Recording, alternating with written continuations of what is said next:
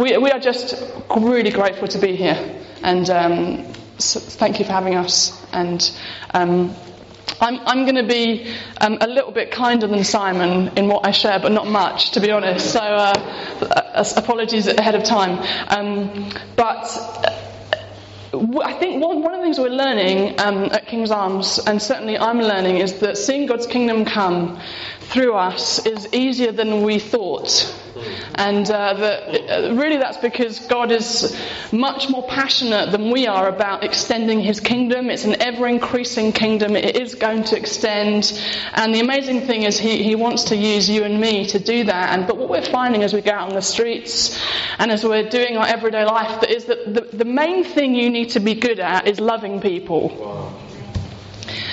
Just to lift off any pressure of any other expectation, what we are learning more than anything is if you can love the person in front of you, God will open stuff up that is really surprising. Or you will have an encounter where you don't talk about Jesus, but they have met him through you in the way you've loved them.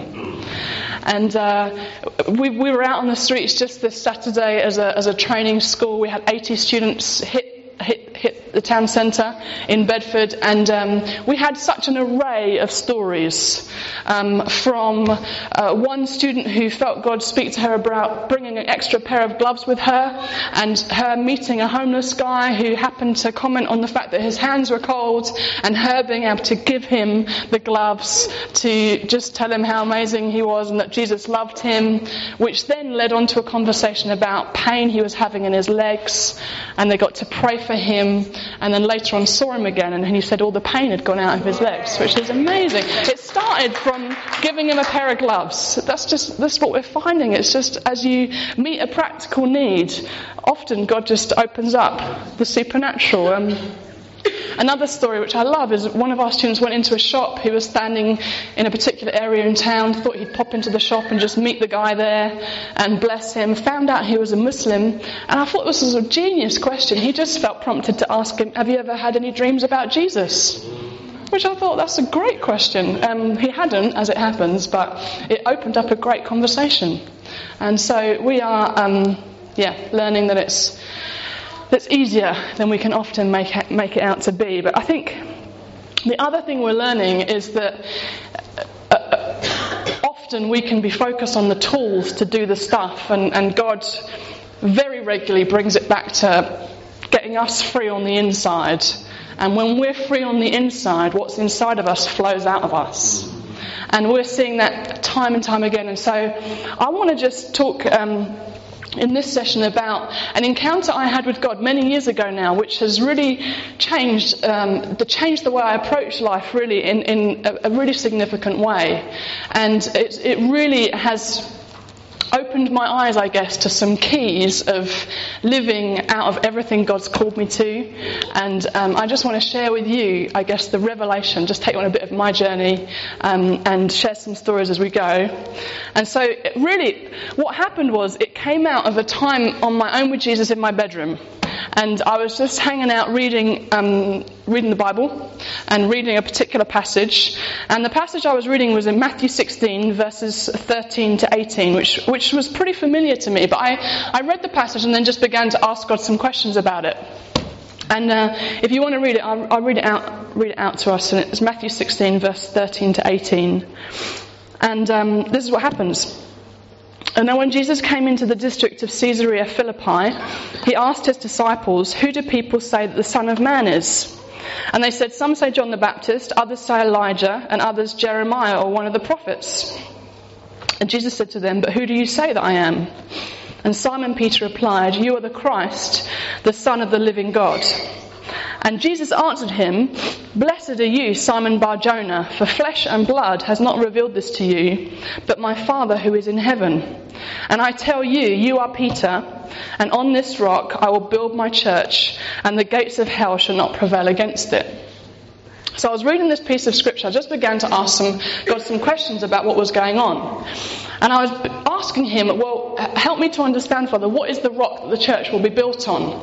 And I realised that when we talk about the church, we're talking about people. We're not talking about a physical building. We are the church, that we are the people, we are the church. So what is the rock that you want to build my and every other believer's life on?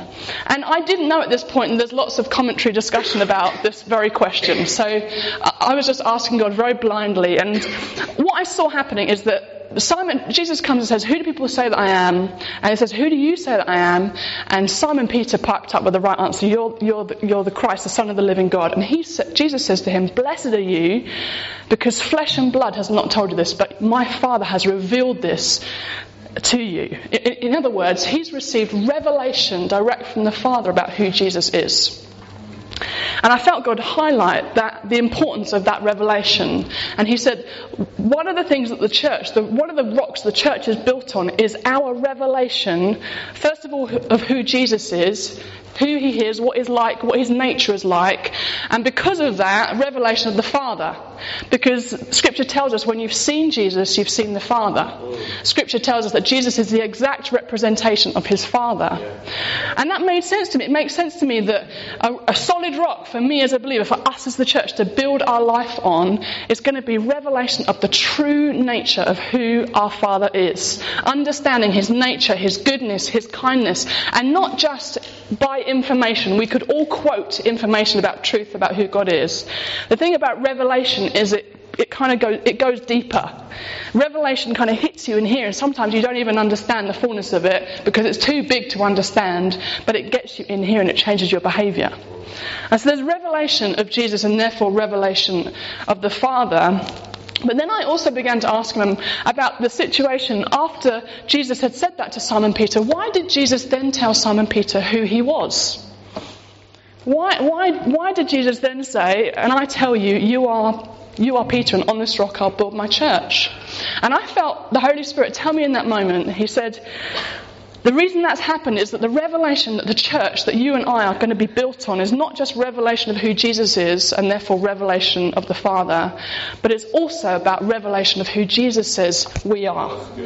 About our identity as sons and daughters of God. And I began to mull this over a bit, and I realised that actually the enemy, who is the liar, the accuser of the brethren, if he is going to lie to you, very typically he will go after those two revelations. Very typically he will either try to lie to you about the nature of God, who he is, what he's like, or he will try to lie to you about who you are, what you carry, what you're able to do. And I suddenly realised, gosh, I'm onto something here. This is quite significant. The very things, the very revelation that God said, or is saying in this passage, the church will be built on, are the very areas that the enemy is trying to cut us off from. The enemy is trying to come and attack the very revelation that's going to give us a firm foundation. And the battle for this revelation is primarily fought in our minds, and there is a battle on for this. I'm going to tell you some stories in my own life where I've had to fight some of these battles, but the enemy is going after this revelation, and you can even see it in Scripture. So even at the beginning of creation, the Adam and Eve are in the Garden of Eden, and God says to them, you can eat from anything in this garden apart from this one place. Don't eat the fruit from there. Don't eat from that tree. And then what happens is the enemy comes to Adam and Eve and says, did God really say that? And then I'm paraphrasing, but he says something along the lines of, the only reason he doesn't want you to eat from that tree is because it will make you like him.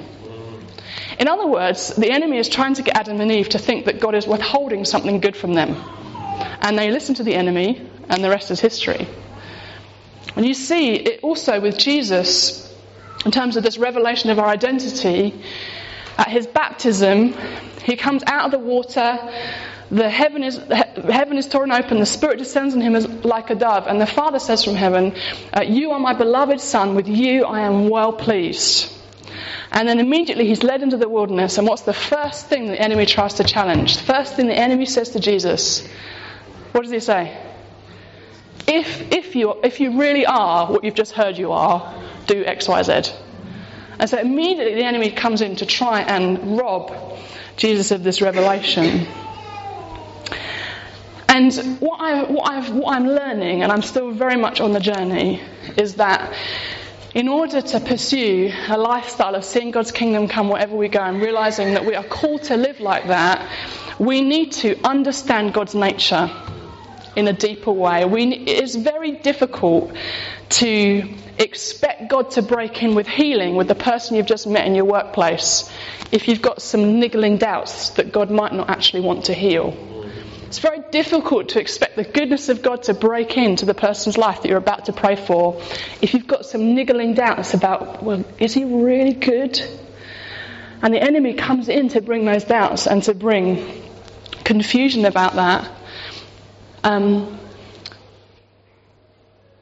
So we've got to learn to battle those lies of the enemy. And in this session I want to focus on knowing who God is, and then I think tomorrow morning I'm going to focus in on our identity, because there's a very real battle on for us understanding who we are in Christ and our brand new identity. Often we know it in our heads, but it's revelation that puts it inside of us that then changes our behaviour. So you guys ready? Okay. So, the thing about knowing the nature of God and the truth about who God is and how passionate he is about bringing his kingdom is we know the stuff in our heads. The key thing about revelation is it puts it in our hearts. The truth is, God is good. He is full of love. He's perfect in his love. He's passionate about his bringing his kingdom. He's full of compassion and mercy and grace. He's all powerful. He's all loving. We know all these things in our head, but the enemy comes to try and undermine this truth by speaking lies to us and causing us to question the truth. And he does that typically by making us focus on our circumstances. So I don't know if you can recognize any of these thoughts, but he does things like, he says into your mind, or you begin to think, well, if God was healer, why is it that I'm still suffering with this sickness? Or God can't be very loving because I prayed for a long time for my friend's marriage to be restored and it broke up. Or, well, God, maybe he's not really a provider because I've just lost my job and now I'm in a real mess in terms of finances. Can anyone relate to these kind of thoughts that pop into your mind, that you begin to think through? The enemy wants us to focus on our circumstances and wants to get us to call into question the nature of God that, by the way, never changes, and get us to doubt who God is and the kind of things he loves to do. And actually, one of the key ways that I have learned and we are learning as a church community, one of the key things we're learning about how to get free of this and how to really listen into the truth about who God is and to stand firm on the revelation of God's nature, the truth about his nature, is this. It's about getting excellent at being real with God about how you're feeling about the circumstances you're in or other people around you are in. What we often do is that we go through a circumstance, or we watch other people go through a circumstance, and we feel pain or emotion about that thing we're going through or the thing we're observing. What we tend to do is rather than processing that pain and being honest with God or honest with others about how we're feeling, is it kind of just gets stuck inside of us. And disappointment and pain of the circumstances we've gone through or seen others go through gets trapped inside of us. And what happens is when we try to then get revelation of the truth about God's nature, it kind of gets stuck up here because we are filled up with pain and disappointment that we've never processed, we've never got out of ourselves. And so the revelation that God wants to speak to us about his nature gets stuck here and can't go to a very deep place. And I've learnt this firsthand in my life. I remember going on a trip to Bethel in the States. And I remember being there and being amazed at how much an entire church, it seemed, was expecting the goodness of God. Not just expecting God's goodness for other people around them, but it was like there was this corporate expectation that God is not only good, but he wants to be good to me. And I'd never experienced anything like it, and I was pretty blown away by the whole thing. I remember coming back from that trip and still kind of reeling from what I'd experienced there, Because I realised that wasn't my expectation. I knew God was good, but there was something not clicking inside of me. And I went to a church prayer meeting at the King's Arms, and God very clearly spoke to me. And it's never great if he starts a sentence with you like this, because he said, Wendy, the trouble with you is that rather than expecting to be to encounter my goodness, you are much more often expecting to be disappointed. That's what he said to me. You are much more often expecting to be disappointed by me rather than to be receiving my goodness. And he was obviously right, because he's God. And the reason for that is that I had been through various different situations in my life which had caused a lot of disappointment in my heart. And as I said before, I'd never processed that pain. I'd never out loud talked through the pain and the disappointment that I had felt through those circumstances, and so it was just stuck in me. And although I knew in my head that God was good, the pain in my heart told me otherwise. Does that make sense? There was a disconnect. My head was like, well, God is good, he's going to do this, but inside of me I was riddled with disappointment and pain that was just stuck. And that told me otherwise. And I remember hearing Bill Johnson, who leads the church in Bethel, saying that he thought that the biggest barrier to breakthrough in the UK in believers in the church, he felt that the biggest barrier to breakthrough was disappointment in the heart of believers that has never been processed. And I would argue that it's not just the UK. As we travel around and speak about this stuff, it seems to be that there is just stacks of disappointment in the heart of believers that has never been processed. And the reason disappointment is such a problem is that it directly attacks your faith.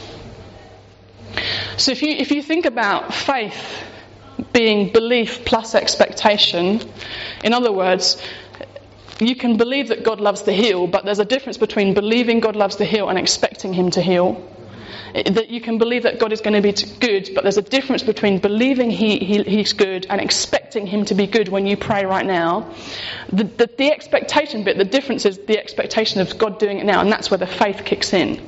So you can believe something by mental assent in your head, but faith means that you're expecting something to happen when you pray in this particular instance. And what disappointment does is it attacks our faith and expectation.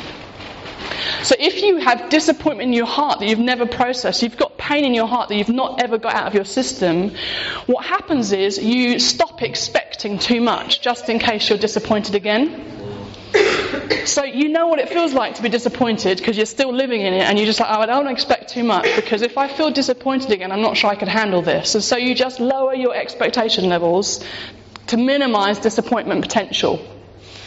That's one thing that happens. The other thing that happens is you don't want to promise anyone else too much either, just in case they get disappointed. Because you know what it feels like.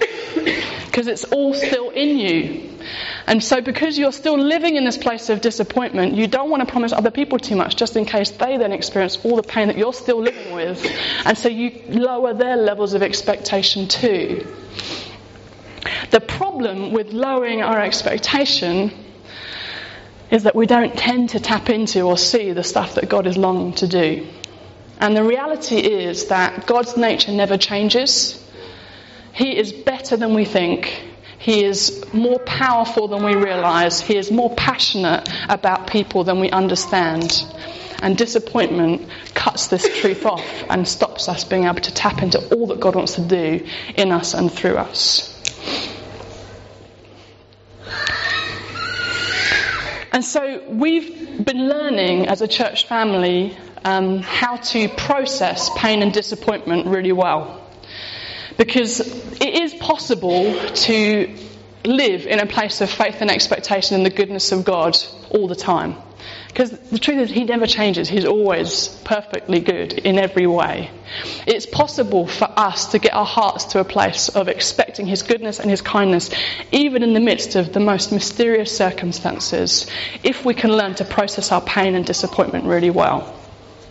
And so I just want to share some of the stuff we've learnt. Much of this we've learnt from Bill Johnson and some talks that we've heard him do. And I want to share it through a personal example of my life. I could have picked many examples. Disappointment, when it comes, can come in because of a whole host of reasons.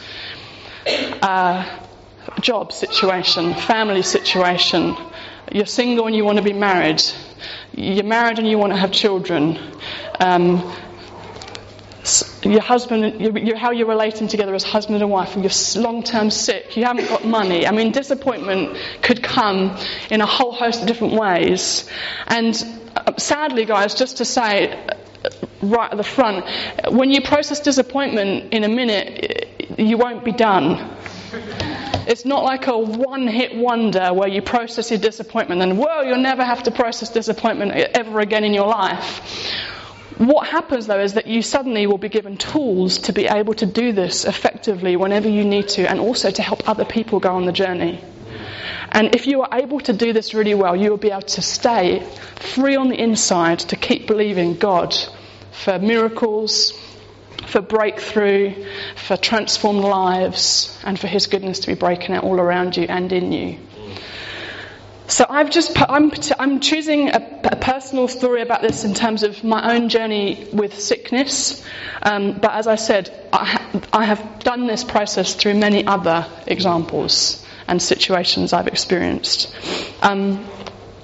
So just to fill you in on my journey, I think it was maybe eight or so years ago, I very suddenly had a swelling in my abdomen, just kind of came out of nowhere, and I went to the doctor. I think it was a Sat actually. I went to the walk-in doctor. He just said he thought it was some kind of infection, gave me some pills, and I thought, I don't think this is an infection. My abdomen literally swelled out. I was like, this is odd. So I went to the doctor on the Monday, and he did a quick test thing, and he immediately sent me to the hospital.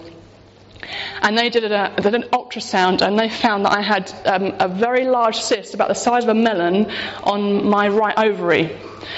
And so immediately I knew that I was going to need to have surgery, and it was going to need to be, it couldn't have been keyhole because they wouldn't have got the thing out, so it was going to be a big incision, and I had to have a blood test that day to find out if it was going to be at risk of being cancer or not.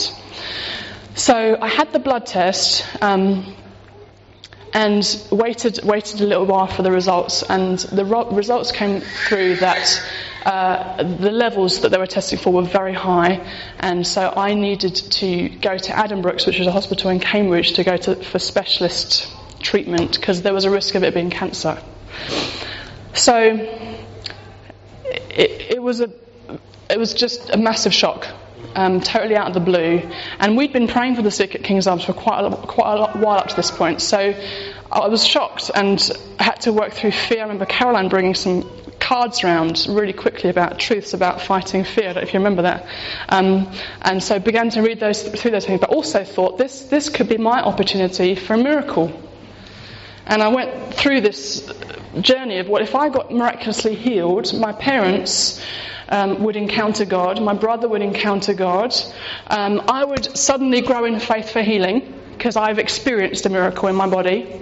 And so we just started to pray, and we had people arrange prayer nights and got prayer at church and just prayed, and every night I went to bed I would see the swelling, put my hand on, pray, and wake up in the morning, oh, it's still there, and just keep praying, asking Jesus to break in. And all the way up to the morning of going into the hospital, and went into the hospital and ultimately had to go through having the surgery, had to sign a consent form to say that if, when they opened me up, it was a mess, because I guess there's only so much they can tell through scans, that I would give them permission to give me a hysterectomy if they needed to. So I went into surgery not knowing if I'd come out being able to have children, and also having the risk of it, this might be cancer and I might need further treatment for this. And to say it was a challenging time is a bit of an understatement. It was really, really hard. I had a challenging time in the hospital. I was in there for about a week and felt really rough, and 3 months recovery. What's amazing is that they were able to remove the cyst. Actually, there was one on both ovaries without removing the ovaries. And when I had got the results back after 2 weeks, I got a phone call. Remember the morning when my mum was sitting on the couch and the phone call came, and my mum was trying to interpret what was going on, and the lady we had a celebration in our team meeting this morning. It's not cancer. And I was like, amazing, just so grateful to God for his grace. And I just never know what those prayers did, is what I'm thinking. What we can often do as believers, though, is we get the outcome, which was amazing news, actually, and think, well, I've just got to be grateful this is the outcome. Whereas the truth is, I had a lot of disappointment leading up to that good outcome because it didn't happen the way I was hoping or expecting. What I wanted, what I was hoping for, what I was praying for was a miraculous intervention from God. And I was believing him for it, and because that didn't happen, there was still pain and disappointment to process and work through. And so I had to go on a journey, and I knew there was disappointment in my heart because I struggled to pray for the sick. I remember when I had opportunities, when I came back to church after recovering, I was like, I will pray for you, but in my heart I was like, I'm really not expecting anything to happen at this moment. I'm kind of doing it through sheer obedience. And I remember just feeling a bit flat. I remember remembering the time in hospital and just replaying it. And it was very clear that there was pain and disappointment in my heart. And so what I did was I went through this process. And it's much like writing a psalm. So if you've ever spent any attention looking at the Psalms, I mean, David really did not hold back, did he? He really got out of his system what he was feeling. If you look at Psalm 13,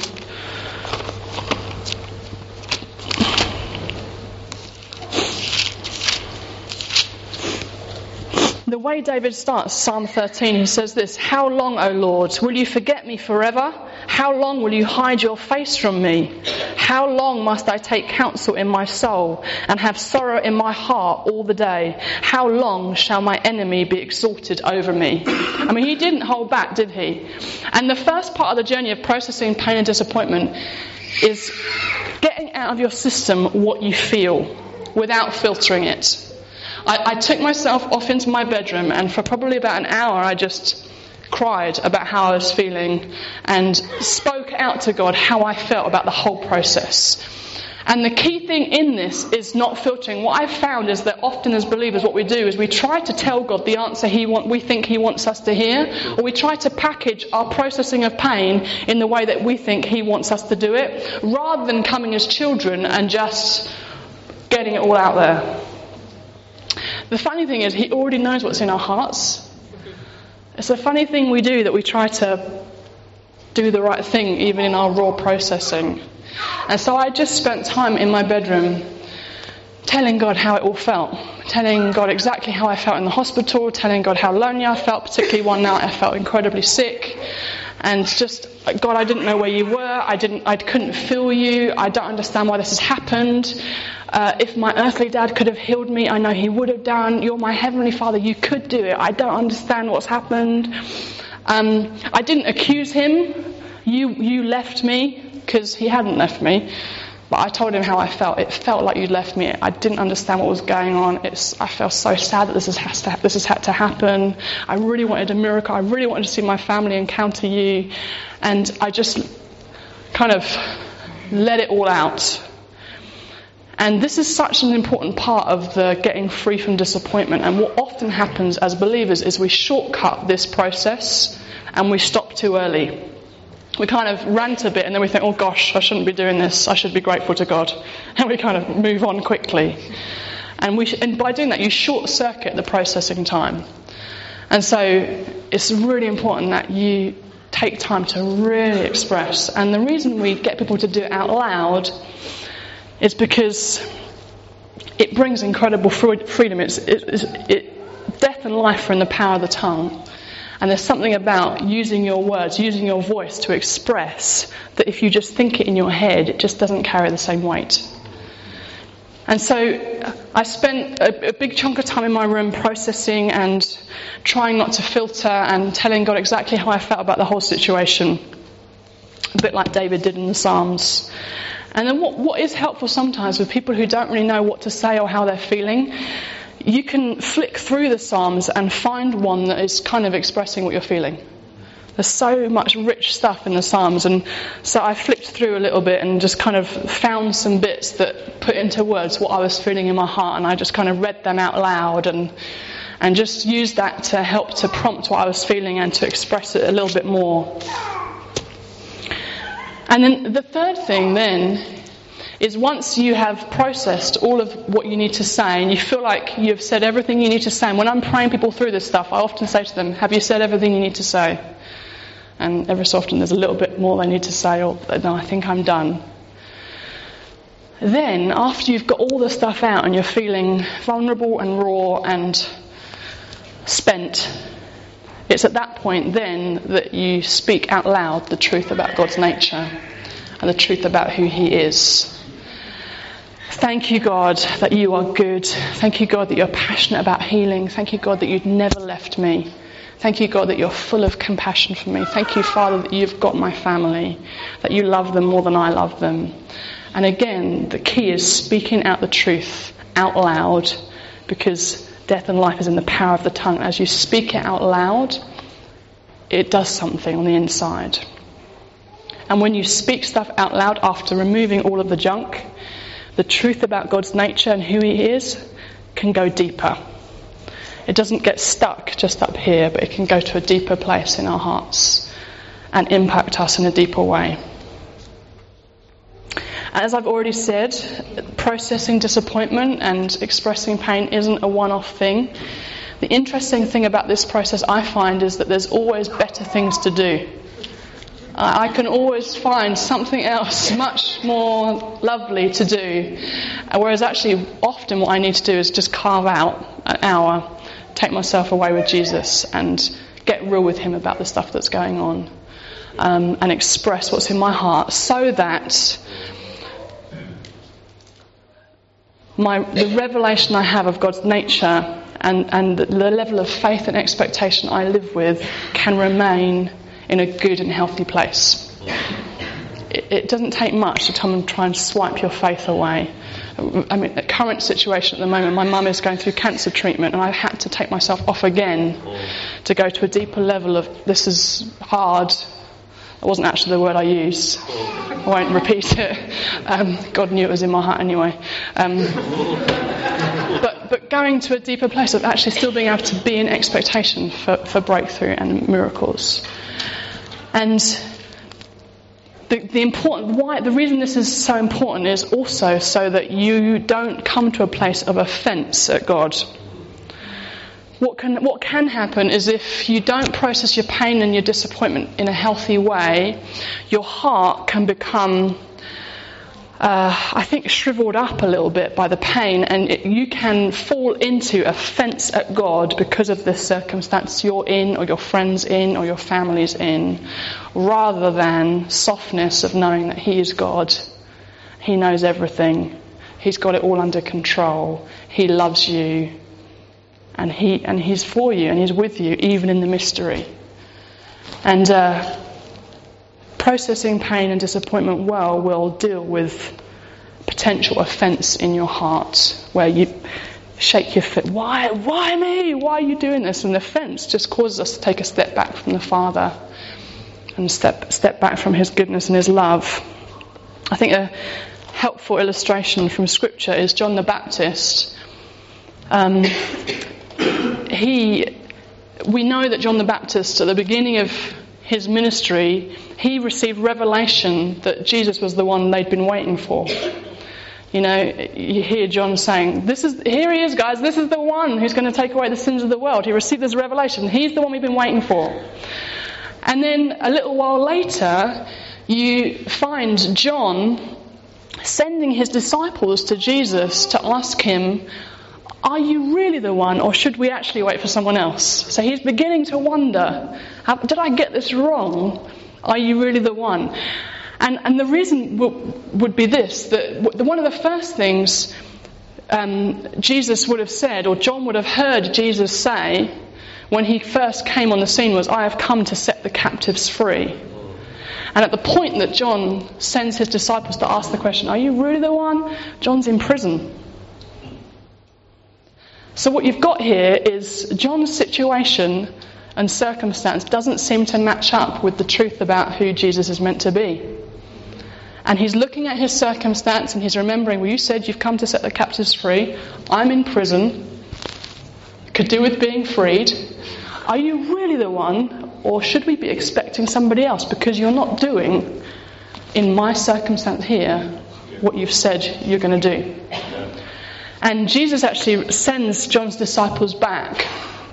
And he says to his disciples, tell John what you're seeing I'm doing. Tell John what you're seeing. In other words, first thing is he encourages John to look at what is happening, not focus on what isn't yet happening. What is happening is that people are getting healed. What isn't yet happening is that John's been released from prison. But Jesus encourages John, look at what is happening. And then he says a sentence at the end. Jesus says, blessed is he who's not offended in me. In other words, he's saying to John, don't fall at this hurdle. Don't get offended because your circumstance doesn't match up with what you've heard about me. It's still true. Don't come up with a different alternative because your circumstance doesn't look like it.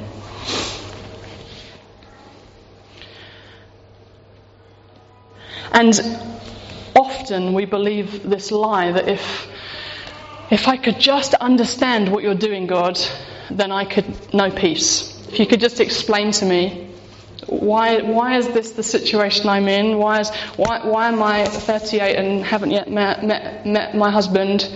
Or why have we been married for 12 years and we haven't been able to conceive? Or why is it that this person we prayed for such a long time ended up dying? If we could just understand what you're doing, God, we would just know peace. Tell us, explain to us. Whereas actually, the Bible promises a different kind of peace in Philippians. And the peace that the Bible promises is a peace that goes beyond our understanding. It's actually when you lay down your right to understand and say, God, I don't get this and it's hard, but I lay down my right to understand why this is happening because you are God and I am not. Peace rushes in. Peace rushes in. I remember praying for a friend who she was pregnant with her second child, and in her first delivery of her first son, she'd had to have an emergency cesarean, and she was absolutely gutted. It's not what she wanted. She was absolutely gutted and full of fear that it would be the same with this second baby. And a friend of mine and I went and prayed with her. We took her through this process. She was really honest. She did such a good job at processing all the pain and got it all out of her system, and spoke out truth about who God is. And the rubber really hit the road at the point at which we said to her, can you lay down your right to understand why this happened? And she thought for a minute, and she eventually said, yeah, I think I can. And so she just said, Father, I just lay down my right to understand why this has happened.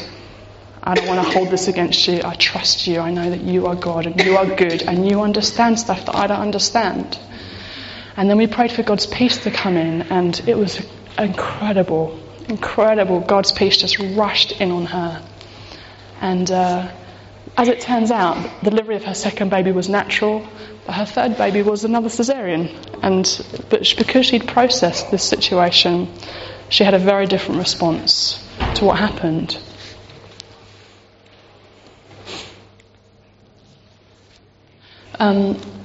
It is a mystery. There is so much mystery. When you want to pursue a supernatural lifestyle, there is plenty of opportunity for mystery. The key thing is that we don't change our opinion about the nature of God. And one of the main ways we do that is by processing our pain and disappointment really well, so that we can keep holding on to the truth about his goodness and his kindness and his bigness, and the fact that he's passionate about breaking in and transforming situations. And that when there's mystery and when that doesn't happen as we want, we process the pain and we lay down our right to understand. We say, God, we trust you because you are God. I mean, one of the first miracles I saw after a second operation I had, which was similarly linked into the ovaries, I actually ended up losing an ovary, was someone who had a lump in their breast, and the breast lump disappeared. It's just a mystery. I've also prayed for a lady who had 13 cysts on her ovaries, and they disappeared.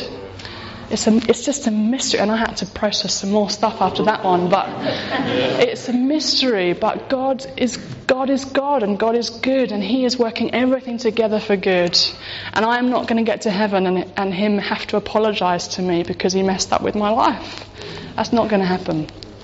There's massive amounts of mystery, but He never changes. He never, ever changes. And I want to encourage us to be those who refuse to listen to the lies of the enemy about God, who don't even go there, don't entertain any doubts about whether He really is good or He really wants to break in, but that we learn to process our pain really well, lay down our right to understand so we can keep believing in the goodness of God.